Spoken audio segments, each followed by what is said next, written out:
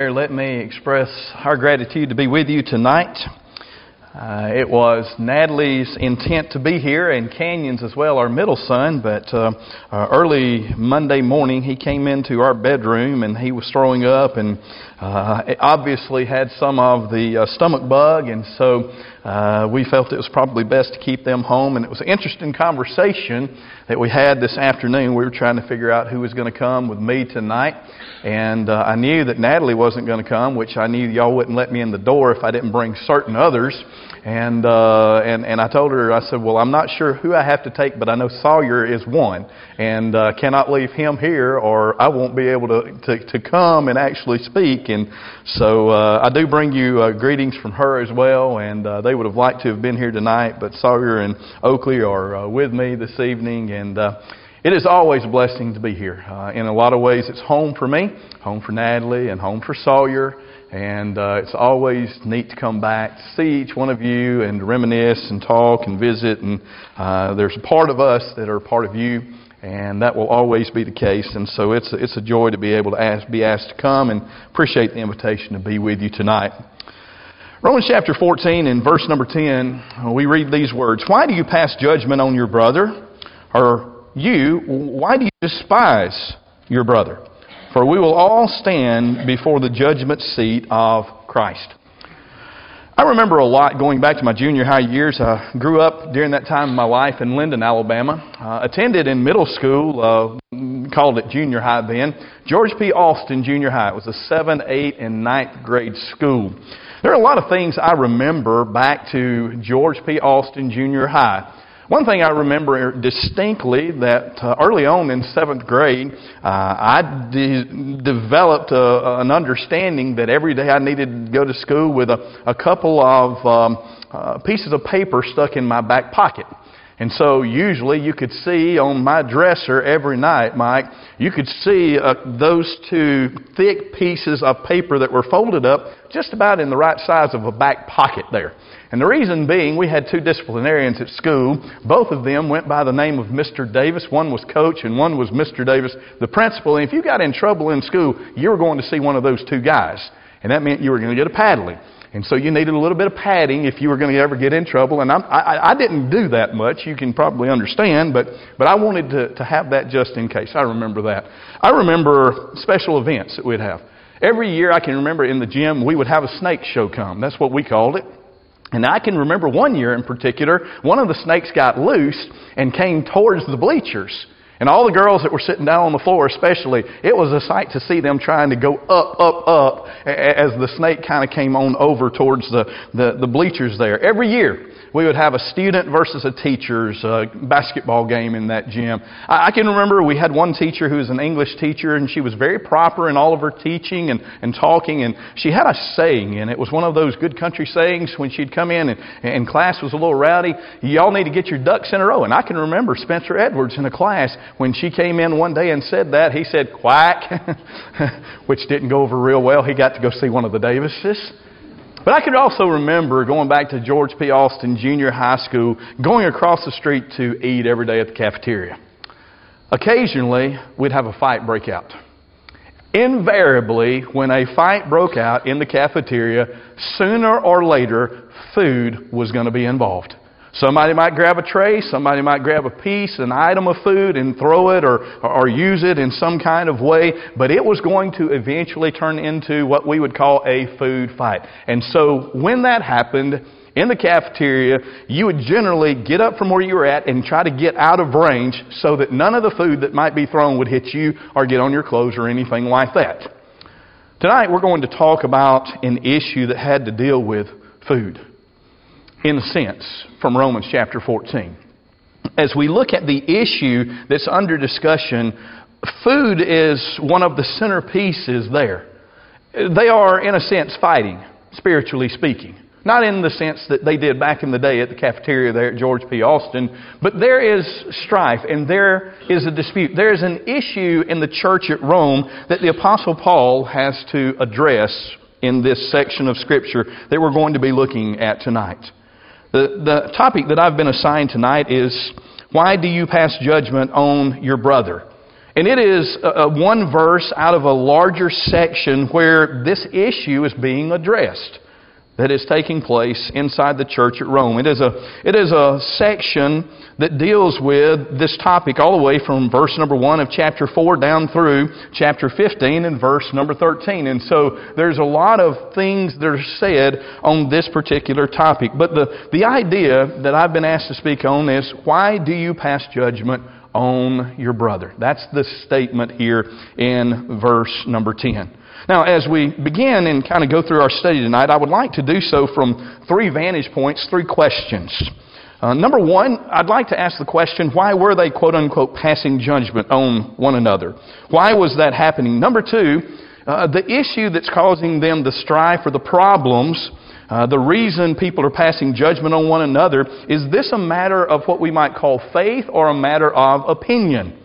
And then I'd like to ask the question, number three, what are some solutions that the Apostle Paul gave that would help people not pass judgment on one another or look down their noses at one another in some kind of slight or less esteemed type of way? And so let's begin tonight by asking the question, why are these brethren passing judgment on one another? What's going on? We need to understand the context here. There are two verses that really helps us, and as we go through the study tonight, you'll notice we skip around. I'm not going to take the time to read the whole of our passage, but I'll kind of reference these verses as we go along. But verse number 2 kind of helps us get started to understanding what's going on. There we read, one person believes he may eat anything, while the weak person eats only vegetables. Skip to verse number 5. One person esteems one day as better than another, while another esteems all days alike. Now, if you've been in the church for many, many years, this may be somewhat strange to you.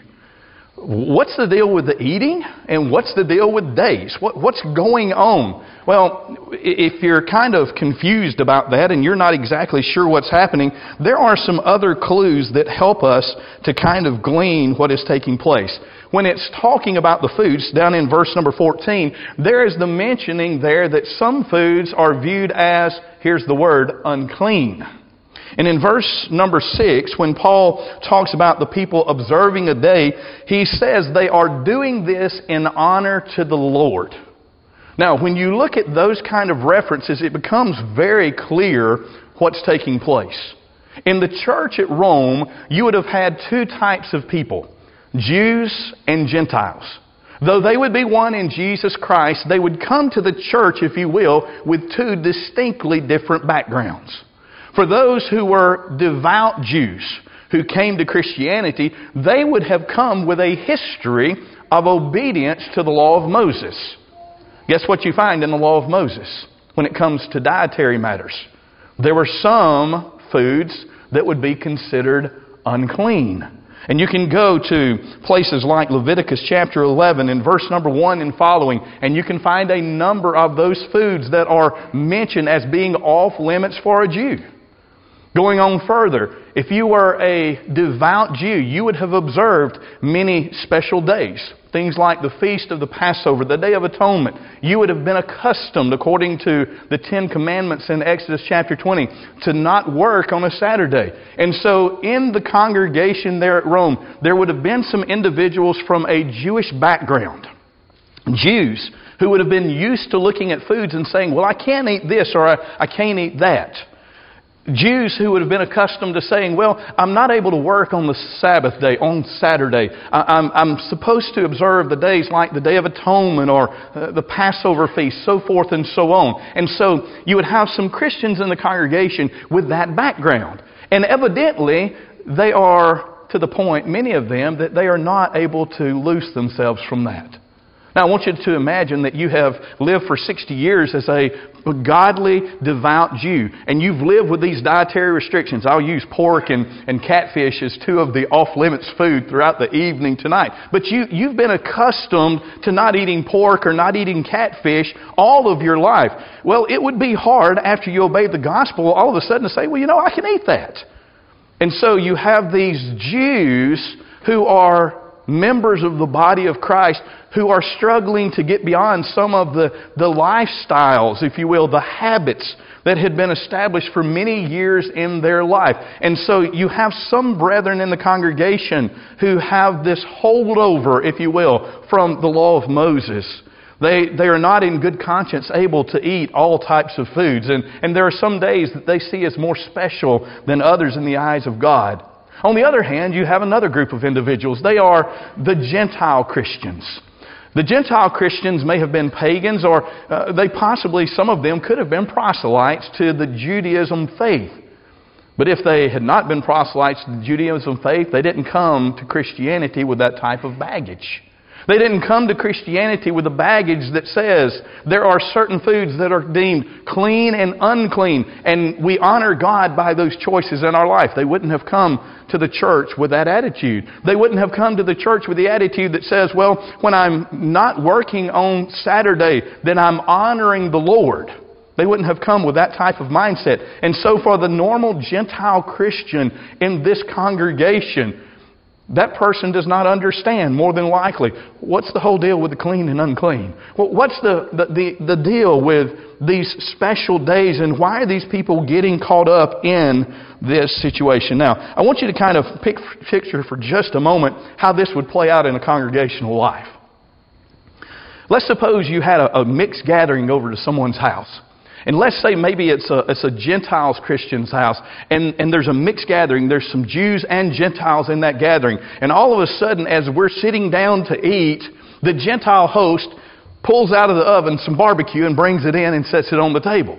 All of a sudden, you've got possibly some Jewish Christians who say, "Oh, I can't eat that." And they're even offended that it would even be brought out in that kind of setting. And so that kind of situation was very possible. And yes, even plausible. Imagine, ladies, if there was a meeting for maybe planning something like a baby shower.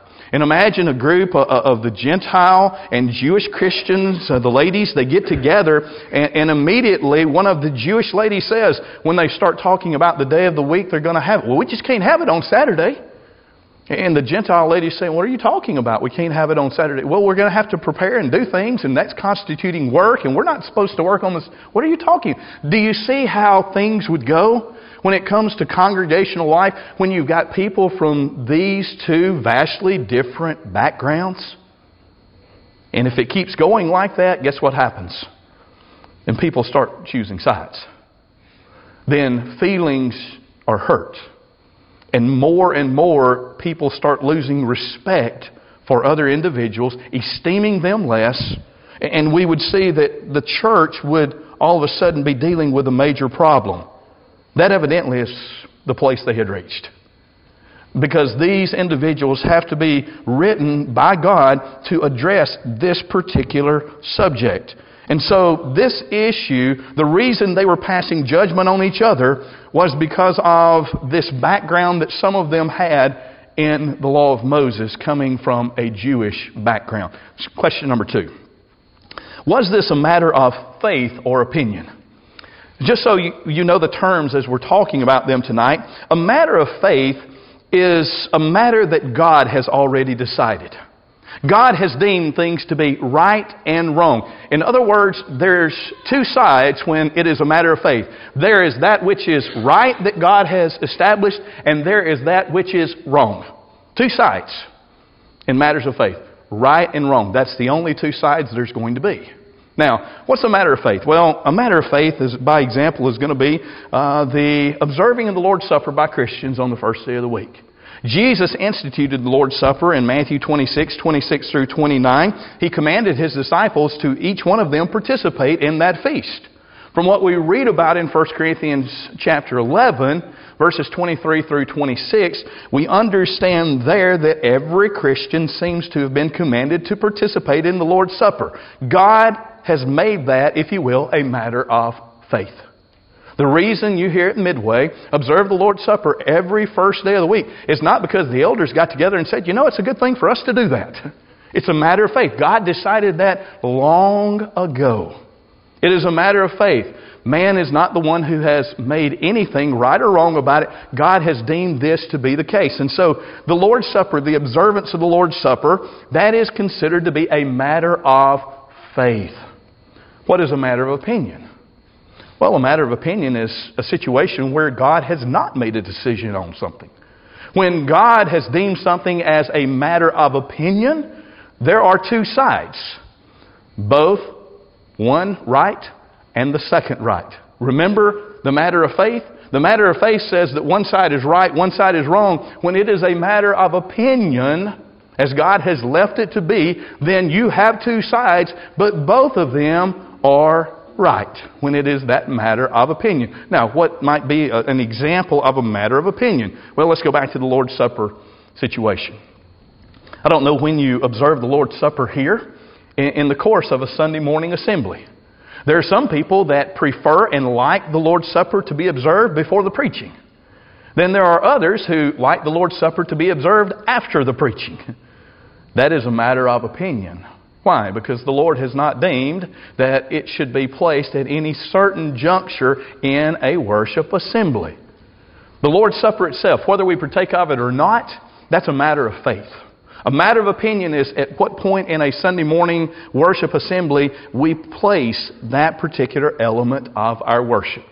So matters of faith are things that God has already weighed in and determined when it comes to right and wrong. Matters of opinion are things that God says are right on both sides. Now, what does this matter that they're dealing with here, where does it fall? Is it a matter of faith or is it a matter of opinion? When you've got these Jewish Christians who still look to foods as clean and unclean, and they observe certain days, and the Gentile Christians, and they don't agree with that perspective per se. Is this a matter of faith or opinion? Verse number 1 in chapter 14 tells us, "As for the one who is weak in faith, welcome him, but not to quarrel," in the ESV, over what? Opinions. This is a matter of opinion. And if you didn't catch it there, skip on down to verse number 6. Paul wrote, "The one who observes the day observes it in honor of the Lord. The one who eats, eats in honor of the Lord, since he gives thanks to God. While the one who abstains, abstains in honor of the Lord and gives thanks to God." Now, this is what verse number 6 says, basically. If you've got an individual that says, I'm not going to work on this Saturday because I'm honoring God, God says, I'm pleased with that. If you've got an individual that says, I'm not going to eat of this particular food because I'm honoring God, verse 6 says God approves of that. God is pleased with that. But if you've got, on the other hand, a Gentile Christian who says, I just thank God for all of my food, and though my brother or sister on the other side of the aisle may not feel comfortable eating, say, barbecue and catfish, I'm going to thank God for that, and I'm going to participate in eating that. God's pleased with that as well when He thanks Him for what He's been given. This is a matter of opinion that is causing the problem here in the church. It does not matter which side you happen to be on. It is a matter of opinion. Both sides are okay in the eyes of God. And so I want you to understand what these folks are doing. They are tearing the church up over a matter of opinion. Now let me share this with you just at this juncture very quickly. I knew an elder a long time ago where he was an elder, one of, I think, 3 at the time, and they were deciding they were going to have a different color of the carpet being replaced there in their auditorium. In fact, they were doing the pews and the flooring and everything about it. They had determined among the elders that there was going to be 2 colors. I think they were burgundy and purple. Actually asked me, what do you think, purple or burgundy? I said, why don't you just put it to a vote in the congregation? He looked at me and he said, you can split a congregation like that. That happens. We laugh and we make fun of that in a sense. But that's exactly what's happening. This is a matter of opinion. It doesn't matter which side you're on. Both sides are okay in the eyes of God, the way it is presented here, but they are going to possibly split the church. And you have people judging others as being less worthy or less faithful because they're not on the same side of the belief system as we are. And so, as we look at this situation, it is a matter of opinion. Now, I'll throw this in just on the side so that you understand the other side of that coin. When you go to 1 Corinthians chapter 5, there is an issue in the church there with sexual infidelity. God has made that a matter of faith. He has spoken very clearly about sexual immorality. After commanding the church there to, in essence, withdraw fellowship from the brother. In 1 Corinthians 5 and verse 12, Paul wrote these words, "It is those inside the church that you should judge." Now, the verse we're looking at tonight is saying basically we shouldn't judge, but that verse says we should judge. What's the difference? One is a matter of faith, one is a matter of opinion. When God has spoken on something and a brother or sister is found to be in violation of what God has said about that subject, then we need to talk to that individual and we need to try to reconcile that issue. But when it's a matter of judgment, like in the case of Romans chapter 14, we're not to have that same type of attitude. We're to respect one another, and we are to understand that my opinion is just as worthy as your opinion in the eyes of God. And so this is not a matter of faith, but instead it is a matter of opinion. The third question: what did Paul command to be done? There are several things that I will list, and we'll go through these very quickly. First and foremost, for those holding to the ideas from the law, maybe the Jewish Christians, this is what Paul writes: do not act in violation of your conviction. Now, verse number 5 says this, and I like verse number 5 because it says each one should be fully convinced in his own mind. Here's one of the things we don't do sometimes in these kind of matters. We don't study them through. And I believe verse number 5 says, study it through and become convinced of one position or the other, if you can. There's nothing wrong with coming to a conviction on either one of these two viewpoints. Now, if you are the ones like the Gentile Christians that eat anything and everything, eat the pork and eat the catfish, that don't observe things like the Sabbath, the Day of Atonement, something like that, that's okay.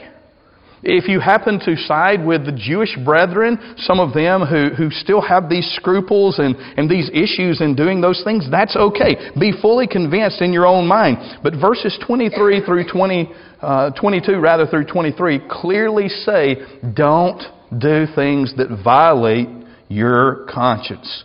Blessed is the one, verse 22, who has no reason to pass judgment on himself for what he approves. But whoever has doubts is condemned if he eats, because the eating is not from faith. For whatever does not proceed from faith is sin. This is what God said to those who believed in the viewpoint of the Jewish Christians. You shouldn't do things that make you violate your conscience. If you do so, then you sin. For those who are holding to the view of the Gentiles, another command is given.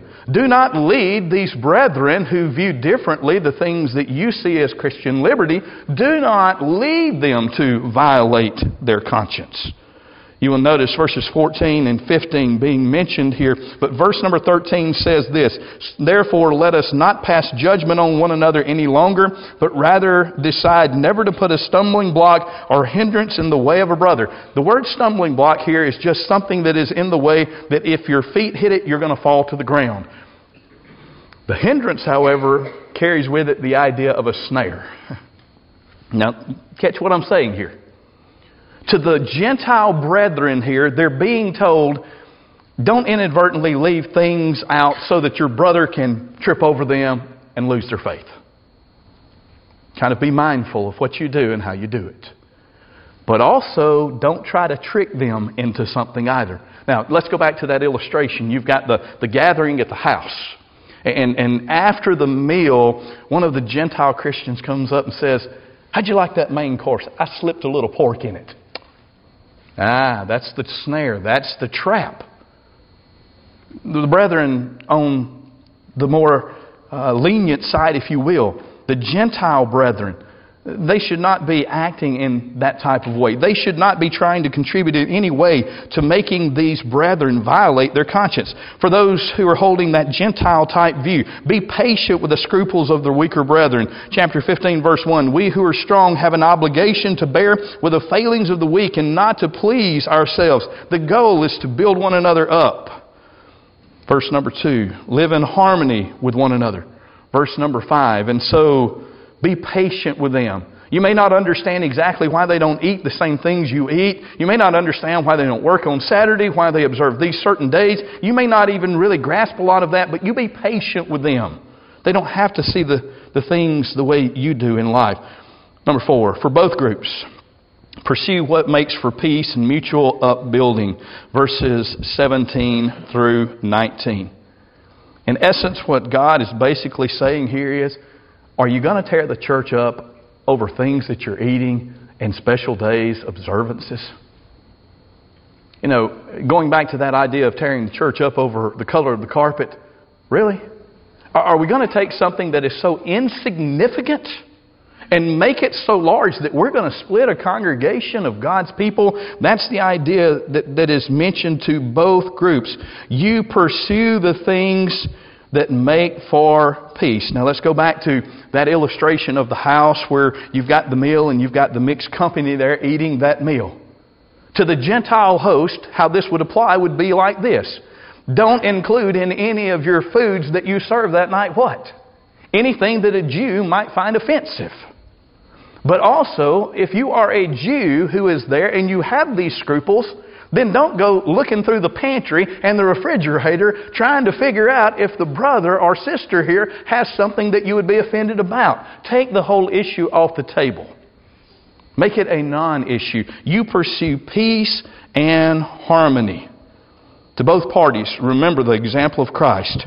Christ did not please Himself, chapter 15, verse 3, but as it is written, the reproaches of those who reproached you fell on me. It would have been far easier for Jesus to have simply said, look, people have sinned against me, they've insulted me, and I'm going to execute judgment. But instead, He took on their sins.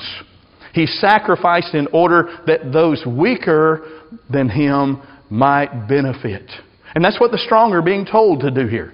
You be willing to make some sacrifices, to give some concessions for those brethren who are weaker in their understanding. However, notice also when you get down to verses 8 and following, there's a caution as well.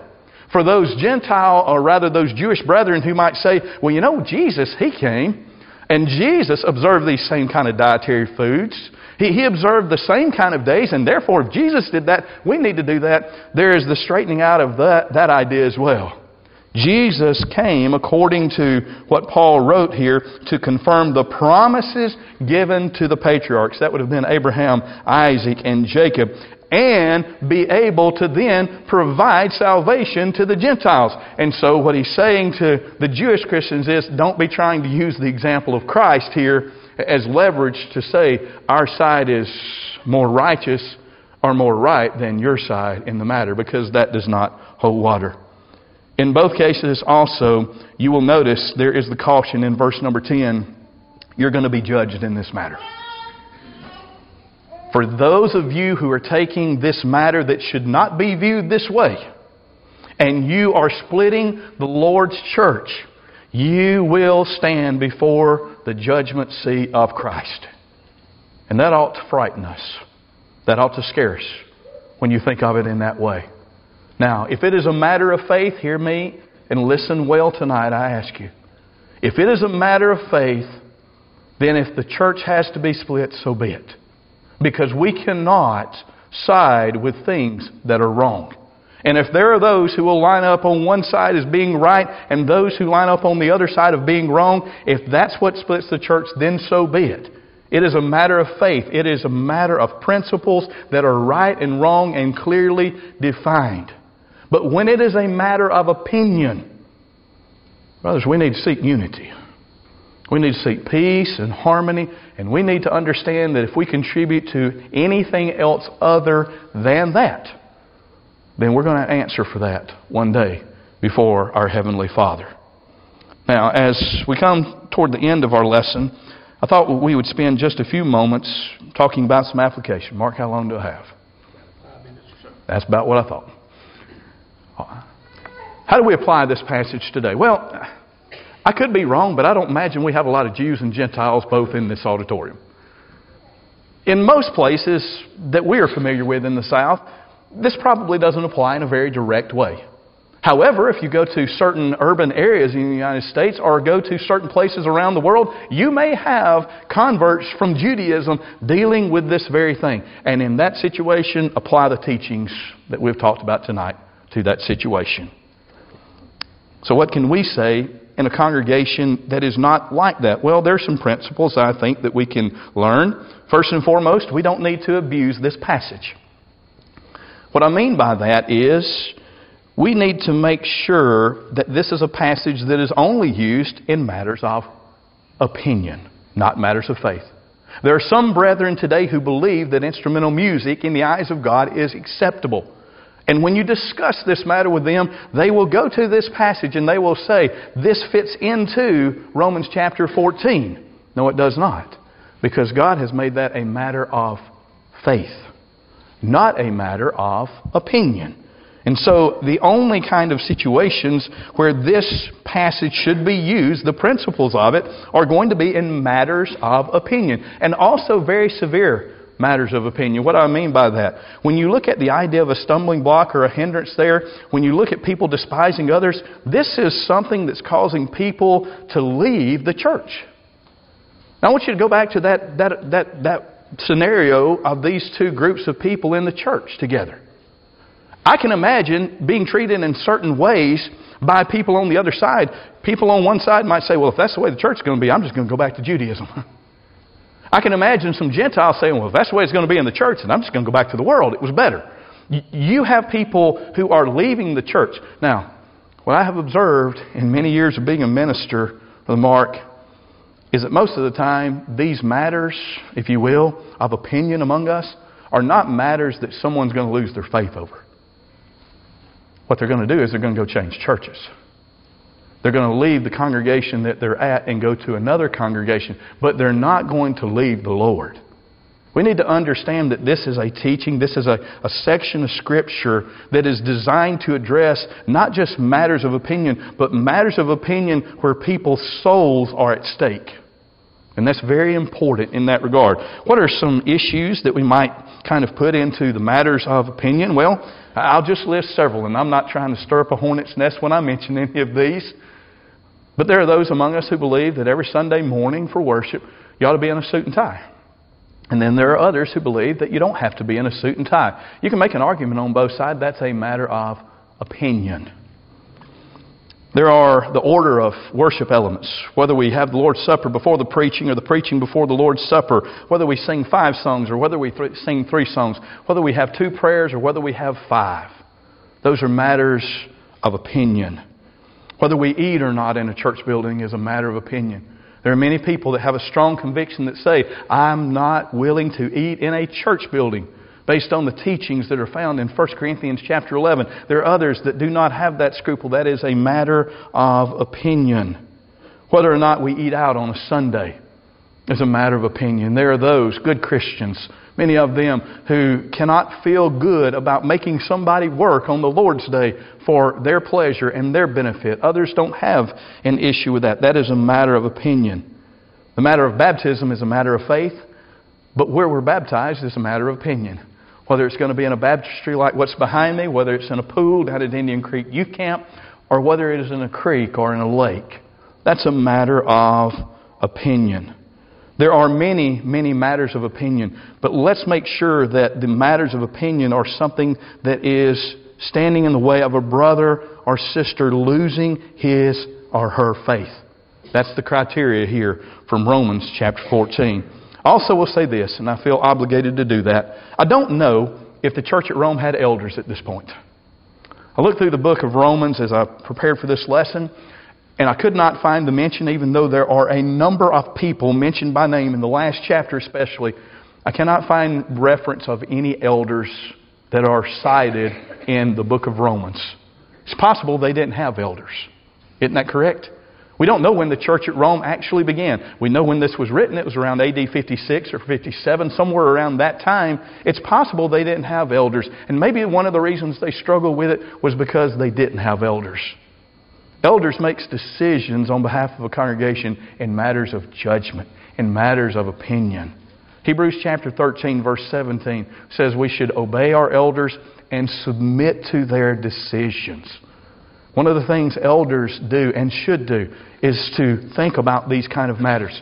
We've got people on one side that believe this way and believe that way about something. And then people on the other side that have a just as legitimate type of belief and opinion and everything.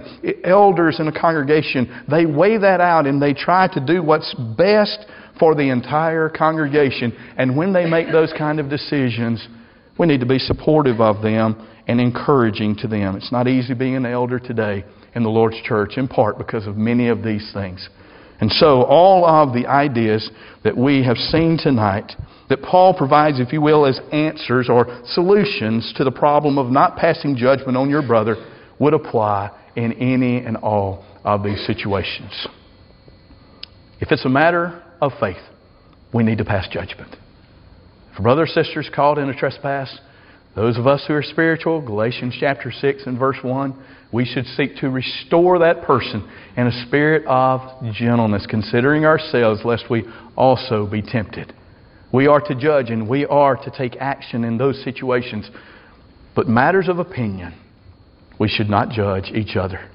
Look at one another and say, you're less of a Christian. I'm more of a Christian because of my opinion compared to yours.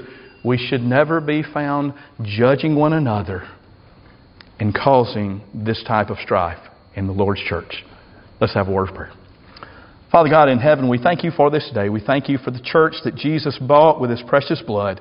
And we thank You, Father, that no matter where we come from in life and our background, that Jesus died for each and every one of us so that we might be united in Him. Father, help us to be people who strive for unity, understanding the difference between matters of faith and matters of opinion. And help us, Father, to always strive in matters that You have named matters of opinion. Help us always to have liberty and joy, Father, and patience with one another. Father, we pray for the church, both here at Midway and around the world. May she be united. May she be, Father, united in fulfilling Your purpose for her. And Father, help each and every one of us as we have that opportunity to contribute to the unity and the welfare and the prosperity of each congregation that we are a part of. We thank You for Christ, who makes everything possible for us, Your love, Your mercy, and Your patience towards us. And it is in the name of Christ we pray. Amen.